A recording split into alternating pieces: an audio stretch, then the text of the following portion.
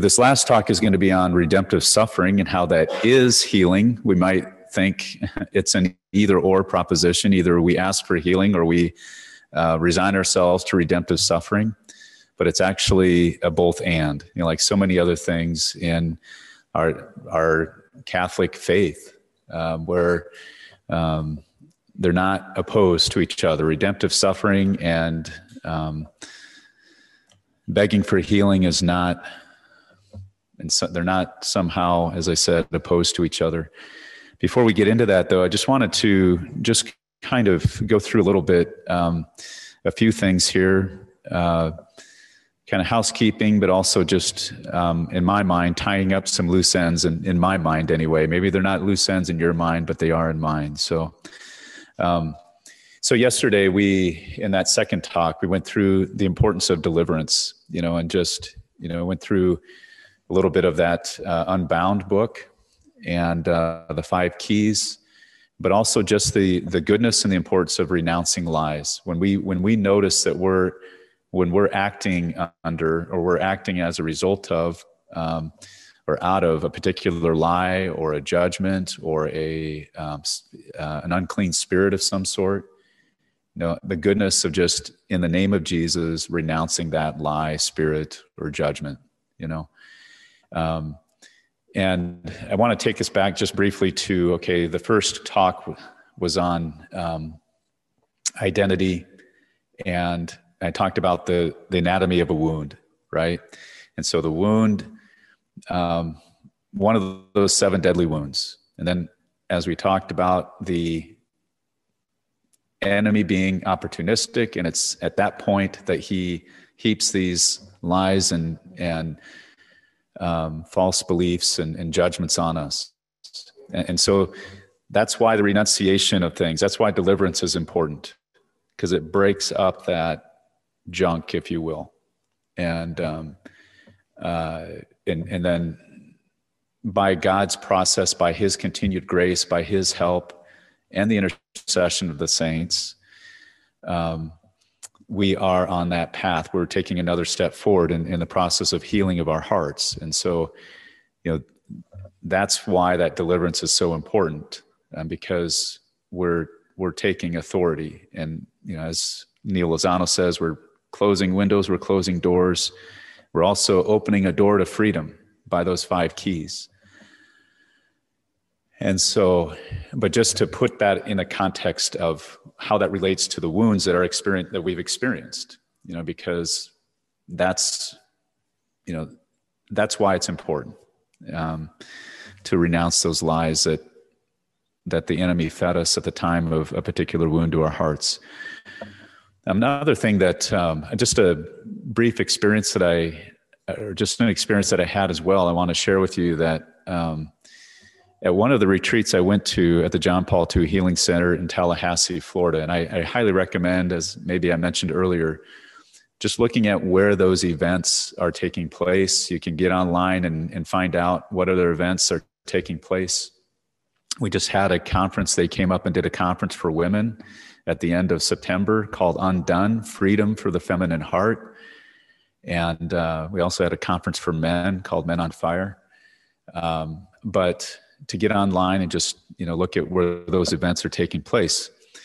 I've been on 2 retreats for priests down in Tallahassee. And the first one was equipping for pastoral ministry, and which really was devoted to helping us priests help others in inner healing prayer, to make that part of our priestly ministry. And then the second retreat was called Holy Desire, in which there's a more directed goal, I guess you could say, of having just having our desires made whole and holy, and allowing God to do that, having God help us in that. But it was during that particular retreat that one of the team members, her name is Kim Glass, just a good friend of mine now. She's become a good friend of mine, as well as the rest of the team there in Tallahassee. But at the end of that, she looked at us priests and she said, "Fathers, your wounds are beautiful. They really are. Your wounds are beautiful." And I was like, "What are you talking about? How could that possibly be?" And so really it was about a year, about a year, or I don't know, less than a year maybe, where it just that statement just I kept pondering that, like, how is that? How could that be? That wounds are beautiful. And the answer to the riddle came at another conference that I went to for Integrity Restored, and this was for priests who wanted to be all the more engaged, or all the more helpful, I guess you could say, in helping people struggling with addictions to pornography. And but one of the presenters, Dr. Todd Bowman, provided the answer to the riddle, and he basically said, those are the places. It's beautiful because those are the places where Jesus wants to be. That's where Jesus wants to be, and so for us to, because so many times we can think of, so often we can think of our wounds as, we want to hide them, and we want to, or there's shame associated with them, and they're just painful to look at. But I think it's good to hear that, that Jesus just wants to be in that place, and therefore that's what makes them beautiful. That's what makes them beautiful. And also the fact that he is going to those places where we've been wounded.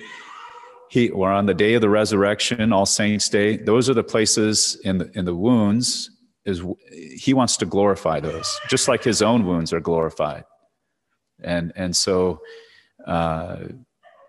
it's just really mysterious how he does that. But once we come into wholeness, once we come into healing of those wounds, then we get a sense of what that's like, or how he then turns those wounds into somehow putting us on mission, putting us, or just being a blessing all the more to others, maybe, with respect that we can relate to, or that they can relate to us because of those specific wounds. The Lord putting other people in our lives that maybe have struggled with the same thing, and therefore creating community there and support. So those are just some simple ways, but I wanted to share that. Another thing is just some other resources to consider. One of the books I'm going to refer to this morning is called Healing, Bringing the Gift of God's Mercy to the World. Healing, Bringing the Gift of God's Mercy to the World. This is by Dr. Mary Healy.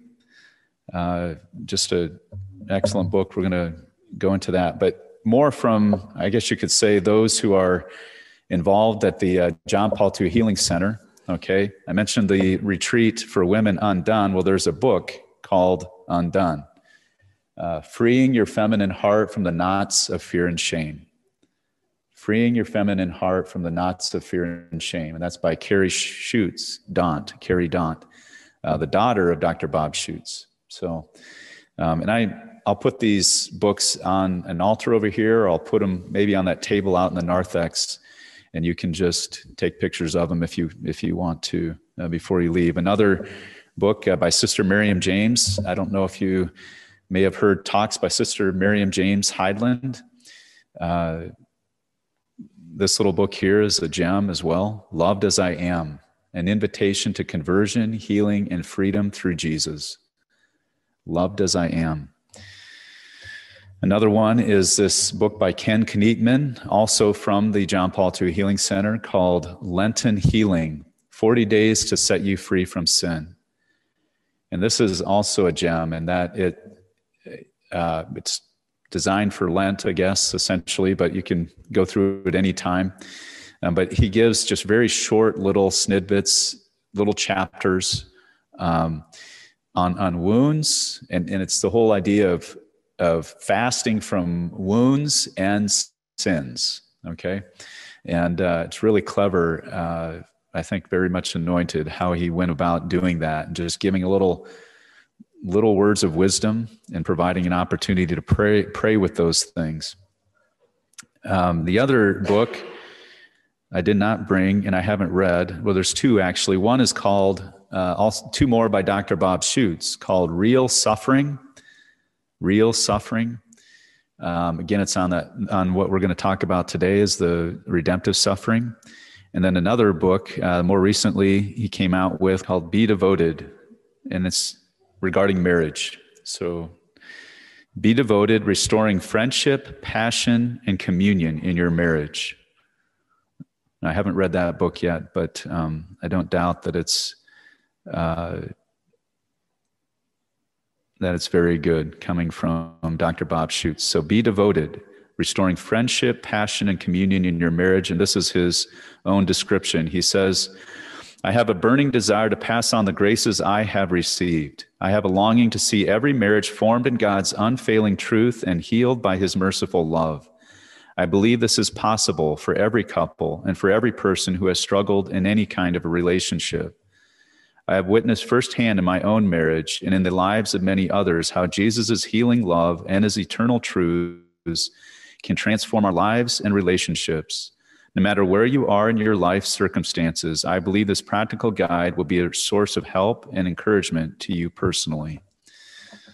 Okay. And then the last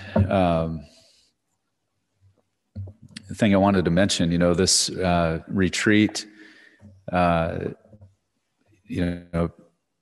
it's pretty short, frankly, from Friday night to basically about 1 p.m. today.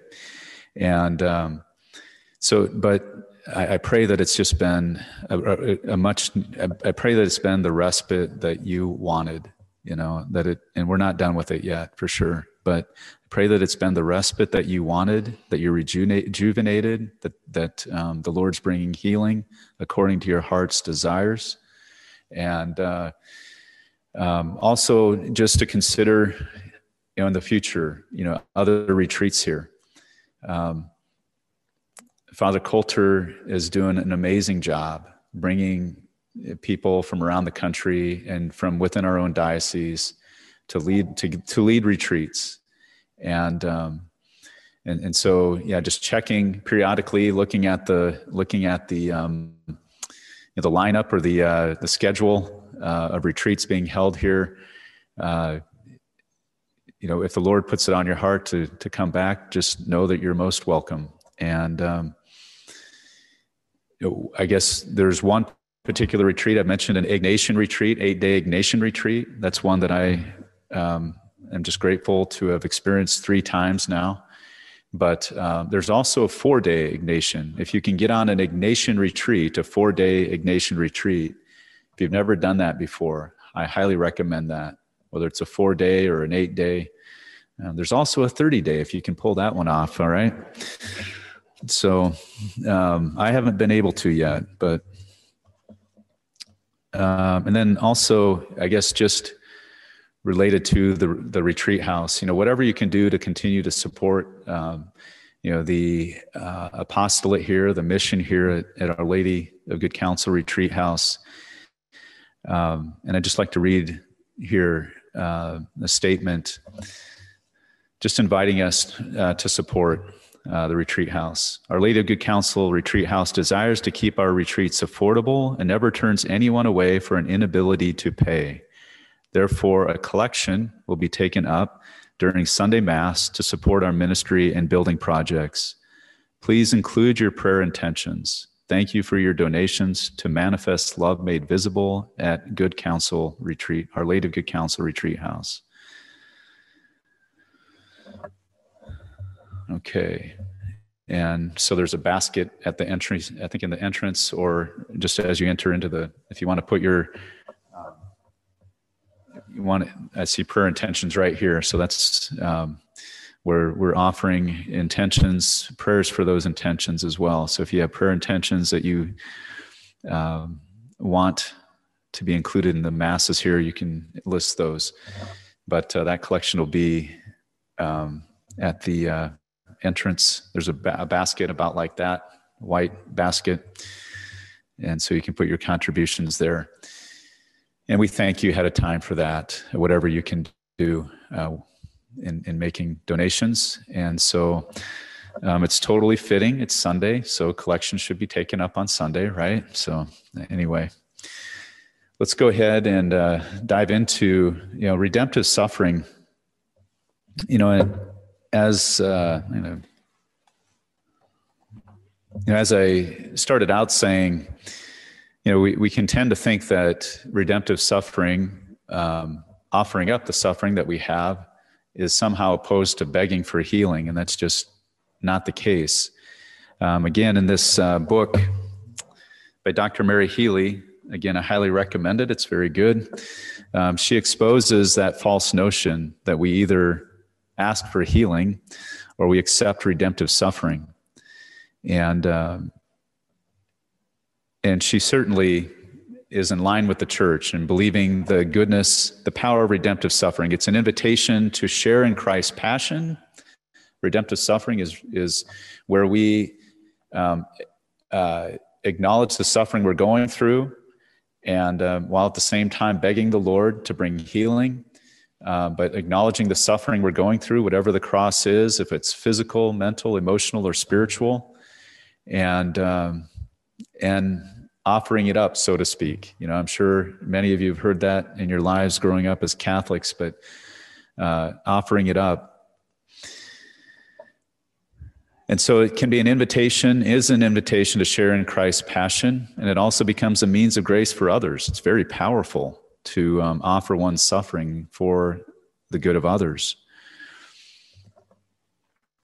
And she quotes this document by St. John Paul II on the Christian meaning of human suffering, Salvifici Doloris, and it's paragraph number 27, in which he said this: "Those who share in the sufferings of Christ preserve in their own sufferings a very special particle of the infinite treasure of the world's redemption, and can share this treasure with others." And she also, Dr. Healy, points out that in the Bible, basically describes two kinds of suffering. One is suffering as a result of persecution for the name of Christ, and we'll hear that in the Beatitudes for the gospel this morning. But suffering for the sake of the name of Jesus. And then a kind of suffering which is like an illness or human defect of, physically, mentally, emotionally, or spiritually. And she says that when Jesus is telling his disciples to expect suffering, when he's telling his disciples to expect suffering, it's usually with respect to that first kind of suffering, persecution because of his name, and not so much because of illness or disease or something of this sort. It certainly is the case that illness or disease, and we know this, is, offering that is a powerful prayer. That is something we can be called to, that the Lord does call us to from time to time, to offer that suffering redemptively out of love for others. But she's just noting that, when you read the Gospels, Jesus doesn't say, when people come to him for healing, he doesn't say, no, you just have to carry your cross. Okay? We don't find that in the gospel. And so it's an important point, I think. Obviously,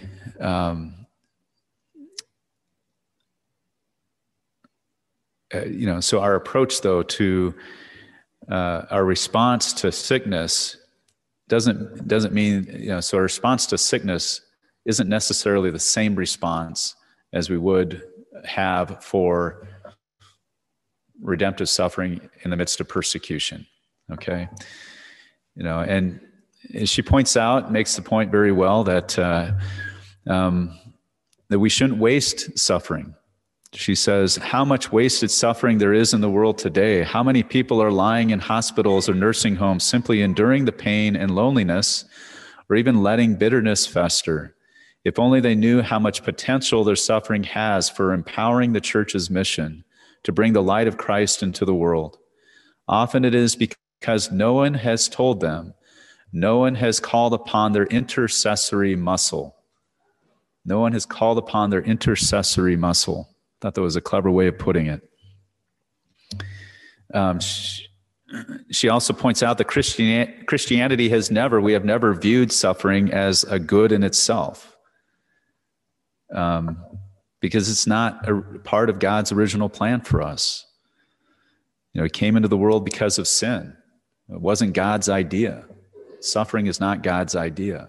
Pain and suffering is not his idea. Death is not his idea.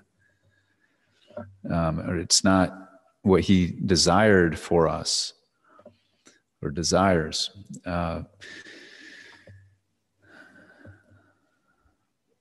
And she talks about how we, on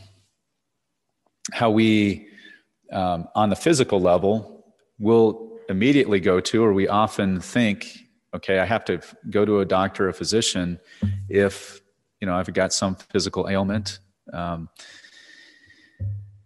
But yet maybe there's also times where in cases where we may just immediately go to the place of, okay, well, the Lord must just want me to suffer, and so I just need to offer it up, instead of actually begging him for healing, actually asking him for that. And so she says our first response to sickness then should be to do battle against it through faith and prayer. Jesus' response to illness and infirmity in the Gospels is a challenge to our attitudes of passivity. In the sick who besieged him, he saw children of God who were bound up and blocked from the fullness of life God had for them. And so this is what we need to be about. As Christians, we need to be willing to go out and pray. This is part of, I think, the work of evangelization and becoming more and more convinced of this. How willing am I, or are you, to just, grocery store, anywhere, seeing somebody and just, where the Lord stirs compassion in our hearts for that person, offering to say a prayer for them right there in the moment. And just giving God the opportunity to bring about a healing if he so desires. Now, it's interesting how Dr. Mary Healy says, this is her own approach, her own personal opinion, but it resonates with me, the fact that we can often as Catholics say, okay, Lord, please bring about healing for this person. Please bring healing to this person's leg or their arm or what have you, if it be your will. If it be your will. And that's good. It's good for us to say, if it's the will of God. But frankly, we could say that about every prayer, about everything we pray, and it's just presumed in our minds. If it's God's will. But sometimes, what does that do when we say, "If it be your will"? Is that kind of an out for my faith? If it doesn't happen, therefore I'm protected, that I don't feel like I've been abandoned by God, or this person doesn't feel like they're abandoned by God. When in fact, I just think it's the case that God is probably saying many times, so do you believe that I can do this? Do you really believe I can do this? Or and so faith, expectant faith in what he can do, is what he wants to see in us. Always and everywhere, it's up to him. It's up to him whether it's, again, according to his will, whether he wants to bring about this or that healing for somebody. But, our job, frankly, is not to presume that somebody is called to redemptive suffering. Oh, somebody's hurt, so it must be, or somebody's dealing with the physical ailment, whatever, just to go down the default road of, they just must be called to redemptive suffering. I can imagine the Lord saying many times, is this all you want me to do? Is that all you're asking for? It's just, so praying with expectant faith, and if we're not in that place, it's okay. I'm striving to be there myself. But expectant faith, do I really believe that God can pull this off? And so, it's not up to us to decide who's called to redemptive suffering. Somebody had told me that, Patrick Rice from Encounter Ministries. I don't know if you're aware of the ministry, that group up in, they're doing amazing things, I believe, called Encounter Ministries. You can look them up, encounterministries.us. They're featured on a documentary called fearlessdocumentary.net. Okay, you can go to fearlessdocumentary.net. But anyway, Patrick said this one time when they came down for a school of healing at St. Peter's in Lincoln back in 2018. I was asking him about that. Well, how do you know, what if the Lord wants somebody to experience, what if he's calling them to redemptive suffering? And he was very, very bold and very direct. And he said, it's not our job to decide that. It's not our job to decide that. So our job is to pray with expectant faith for this person, begging for the compassion of God, begging that we would have the compassion in the heart of the Father for this person, and that we would pray from that place with expectant faith, believing that our God, the God our Father, is good, so good, and beyond what we can imagine. Dr. Bob, in his book, Be Healed, this is on page 27, going back to just what redemptive suffering is, he says that Jesus' redemptive suffering brought our healing, So he's showing how, he's just pointing out how powerful that is. It's Jesus' redemptive suffering. He's the one who's paved the way for us in this whole matter. And he's shown us what it is. But his redemptive suffering brought our healing, and therefore our redemptive suffering is healing also for us and for others. So we may pray, like I said, we pray that the Lord take this or that ailment away. And we pray with expectant faith, and we ask the Lord, we beg him to do this for us or for someone else. But it could be the case. It may be the case that he puts actually in our heart a desire for redemptive suffering. And so it's very important to be aware of what's going on here, always. It's very important to be aware of what's going on in the heart. Does this person I'm praying with, do I, myself, desire to be healed bodily?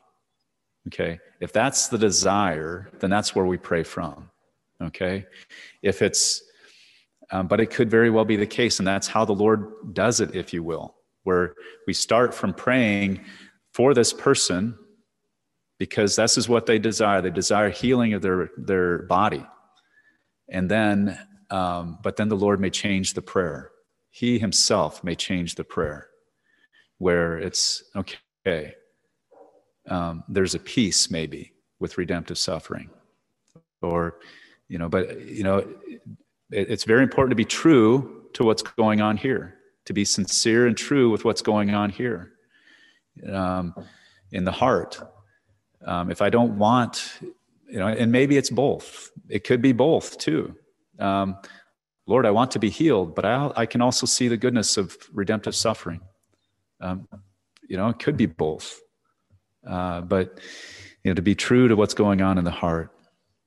And St. Paul says, I make up for what is lacking in the suffering of Christ. This is one of the verses we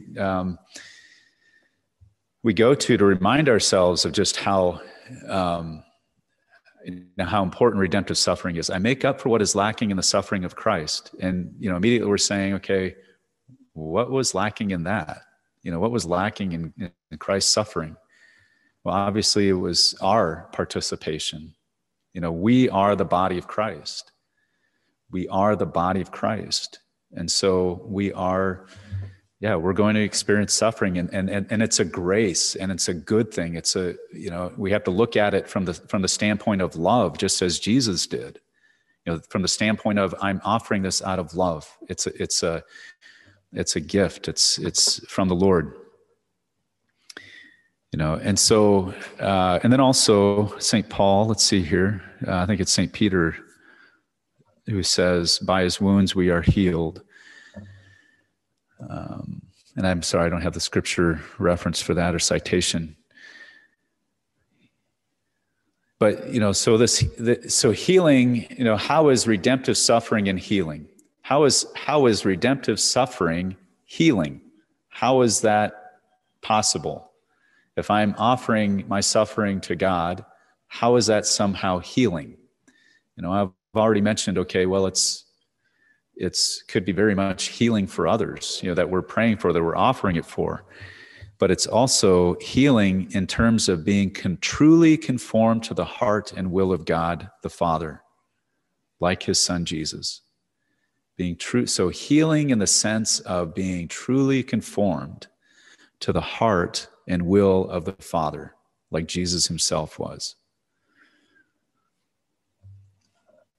So that may mean that may mean healing in the way that we often think of it, as peace in our mind, our heart, our soul, or healing in our body. Or it may mean suffering to win graces for others and ourselves, which often mysteriously and interestingly, also brings peace in mind, heart, soul, and or body. Father Sean Kilcawley, the director of our Family Life Office, talked about how we can measure our suffering. We can actually measure our suffering. And I just thought this was so enlightening when he described this. We can actually measure the depth of our suffering. Because, so if we look at it from the standpoint of, okay, what I am expecting for my life in the next 5 minutes to the next 5 days, 5 months, 5 years, 50 years, whatever. What I'm expecting for my life, what I'm thinking of, what I'm dreaming of my life being, what the goals are in my life, what I've envisioned for my life going forward. And it could be something as trivial as, okay, my vision for me right now is to walk from here to that door. What I don't envision is tripping, running into the pew and falling over or something, And so I envision going to the door, but then I trip over something and fall down. And so what's the measure? The measure is, okay, my vision was this, heading to the door of the chapel. I know this is kind of silly. Please just bear with me, okay? But then tripping, well, that's a little bit lower, right? And so what's the measurement? It's from this place to this place, right? And being an engineer, I guess it's helpful for me anyway to kind of think of these things quantitatively as much as we can. But so I think that's helpful, because what we have in mind going forward in our lives and we envision for our lives is something up here maybe, and then some bump in the road or just major detour that we didn't bring on ourselves, or maybe we did bring on ourselves, whichever, and we're down here now. And so what's the answer to that?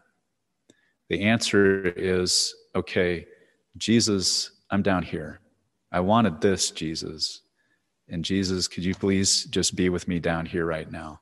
Could you just please come and be with me in this place right here? And tell him what you envisioned. Lord, this is what I wanted, but now I'm here.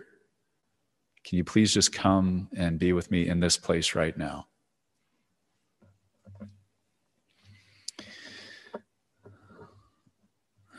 So it's a message that as priests, We're having to, or I'm just going to say that I read that document by John Paul II in the seminary. I think all of us priests did, but it really impacted me. I mean, it just really resonated with me. The salvific, a Christian meaning of human suffering. Jesus obviously is the one who gives meaning to suffering. Otherwise, without him, I don't know what meaning you give it, right? And that's why so much of our world struggles, right? Because every answer to every question that everyone has in this world is Jesus Christ. And if we don't see that, then our lives are going to be upside down. We're just going to see meaninglessness in so much of our lives. But I remember in the seminary just really being struck by that particular document. And so by God's grace, I would say I've been pretty bold, frankly, in visiting with people in retirement homes and in hospitals, in their homes, suffering, and just inviting them to see their suffering as and also praying, if their heart desires it, obviously praying for healing, giving them the anointing of the sick, praying for healing, and the Eucharist and confession, but also just pointing out to them how powerful their prayer is, how powerful their condition, their circumstances are. No one else in the entire world has the exact same circumstances as they do.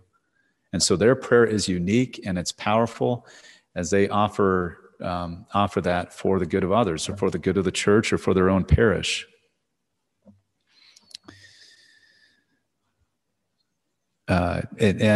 So it's something that I've been, by God's grace, been really driven to help people to see and to understand, just the goodness of their redemptive suffering, and even asking them, could you please just offer the next, could you please offer some of your suffering for me, for our parish, or what have you? But I've also seen it. I've witnessed it, as I'm sure you have as well. I mean, I've witnessed people going through amazing suffering, and doing it with the grace of God and offering it beautifully for others. And so that's what's given me all the more encouragement, I should say, to spread that message. But I want to dial it back just a little bit, okay, in the sense that our redemptive suffering, and we have to point this out as well, that redemptive suffering shouldn't be rooted in pride. I mean,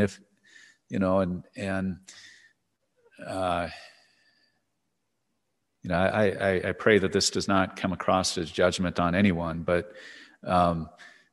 just say that it could be the case too. There is the possibility of people just so identifying with their illness or their physical that they can't envision themselves any other way, and they just assume that God wants them to suffer, that he just wants them to suffer. And it could be out of maybe even a fault, and I'm in this all the time, so it could be out of a false humility even. No, I'm just wanting to suffer. I need to suffer for others. Not to immediately go to that place, not to immediately assume that. Okay. Let's start with my God, my Father, our Heavenly Father is so good, and he does not want us to suffer. He's not looking to inflict pain upon us. That's not who our God is. And so I have to start from that belief. And that's why I press in and ask for the healing. Because it can be the case, I'm just going to say, it can be the case that God, the Father's probably saying in some circumstances, no, if you just ask me, I'll grant you this healing. If you just ask me, if you desire, if you see the goodness in my heart, and you yourself desire healing, if really in your heart of hearts you desire healing, please ask me. Because I can imagine him sometimes saying, gosh, is that really all you think I can do? And So I think it's an important point to make.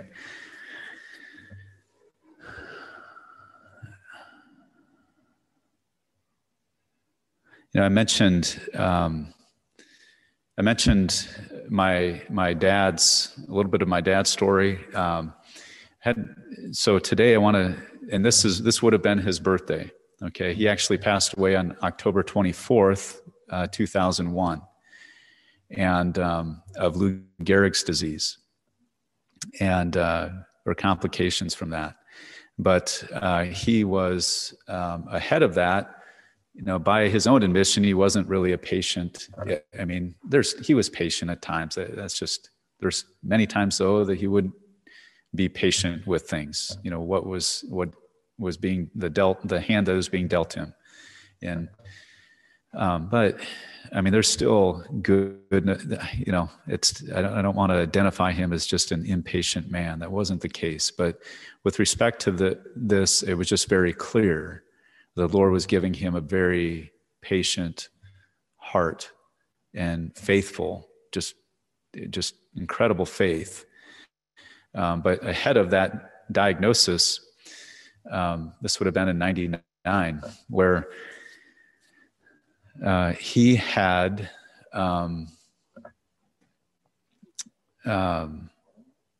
he basically, how it came on, or that he first noticed it, was weakness in his left arm.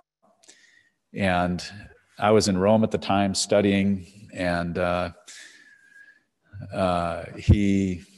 wasn't studying all the time. Don't get me wrong. I didn't study all the time. But, he was feeling, weakness in his left arm. And he just kind of felt, he just thought that maybe it was due to the fact that he had been finishing my parents' basement, and moving the drywall around, and he thought maybe just strained his left arm. And I remember talking to him on the phone, and he had just gotten this pickup truck, new truck that he was just proud of. And so this is in '99, and we still actually have that pickup truck. My nephew's driving it around. It's amazing. But anyway, he said, "Yeah, I got my new truck, but if I could just figure out what's wrong with my left arm." And then within, I don't know, maybe 6 months or so, it was confirmed diagnosis of Lou Gehrig's disease. And but ahead of that, so his birthday is today, and my sister at that time, she was looking for a birthday gift for him, and she was in a Catholic bookstore, and she's looking around and going, I wonder what book to get Dad. And her eyes came upon this book here, Padre Pio, The True Story. Padre Pio, The True Story by Bernard Ruffin. And I'll get him that book. And so he read this book, and it changed his life. I mean, in reading the sufferings that Padre Pio went through, St. Padre Pio, this Capuchin friar that had the stigmata, and I believe died in 1967, his life basically gave my dad a framework for how to offer his suffering. But we were praying to Padre Pio for a miracle. We were asking the Lord to heal my dad, that St. Padre Pio would intercede and obtain that miracle for us. And but there were many little miracles or big miracles along the way that didn't have to do necessarily with the physical healing. One thing, though, with respect to the physical, you may know this, but ALS can attack any part of the body.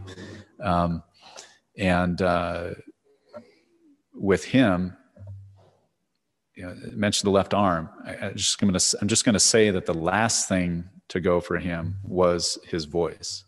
Within the last 2 weeks, it was probably the hardest. That was the hardest point in just hearing, trying to understand what he was saying.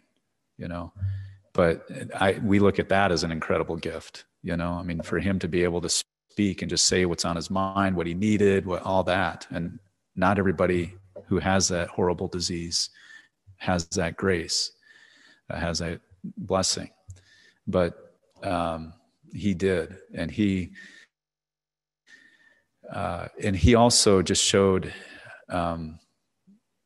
he was extremely compassionate in that time. He was very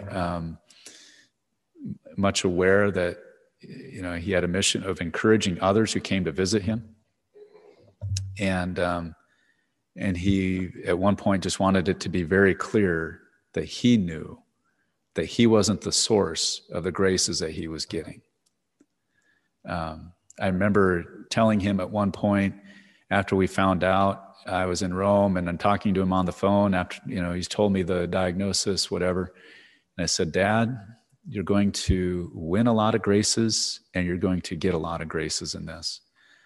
And one of the graces was, riding around with him in that truck with my brother. And at one point, my dad said, I believe that if it's God's will that I get better, I'll get better. If it's his will that I don't, then I won't. And that was something that I had never heard come out of my dad's mouth.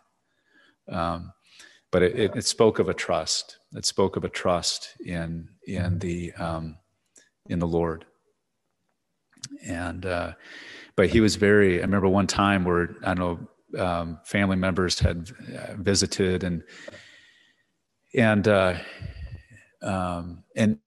I should say too, during this time, we laughed so hard at different points. Some of the things he would say, and obviously one of the things he would say would just be, sometimes he would just say, look, can we have a little faith here? When it seemed like things are pretty dire or something, some little trial to go through, he'd be the one to say, can we have a little faith? Right. And, but I remember one time, as I said, people had visited and they had left, and he looked at me, and he just had this,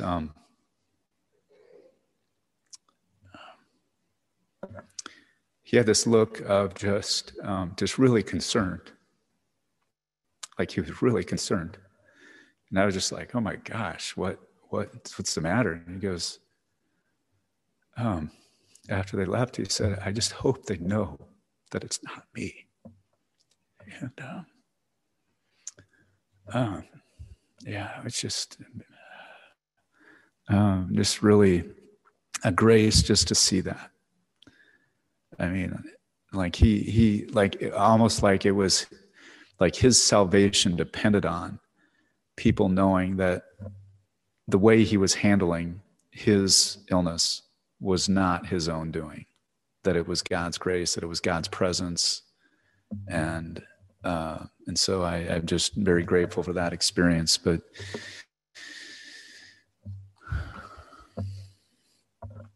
and so one of the, and I'll just share, during the summer between the 2 years that I was in Rome, and the summer that between those 2 years, I came back for the summer and got to spend time with Dad, and he was still moving around a little bit,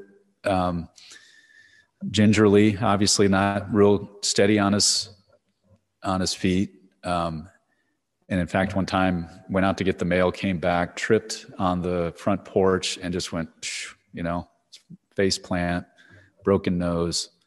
And he was just so, he didn't, he wasn't mad or anything. He was so accepting of the whole deal. But his arms weren't strong enough just to hold him up. He put his hands out, but they just couldn't. So I had that grace of just being with him.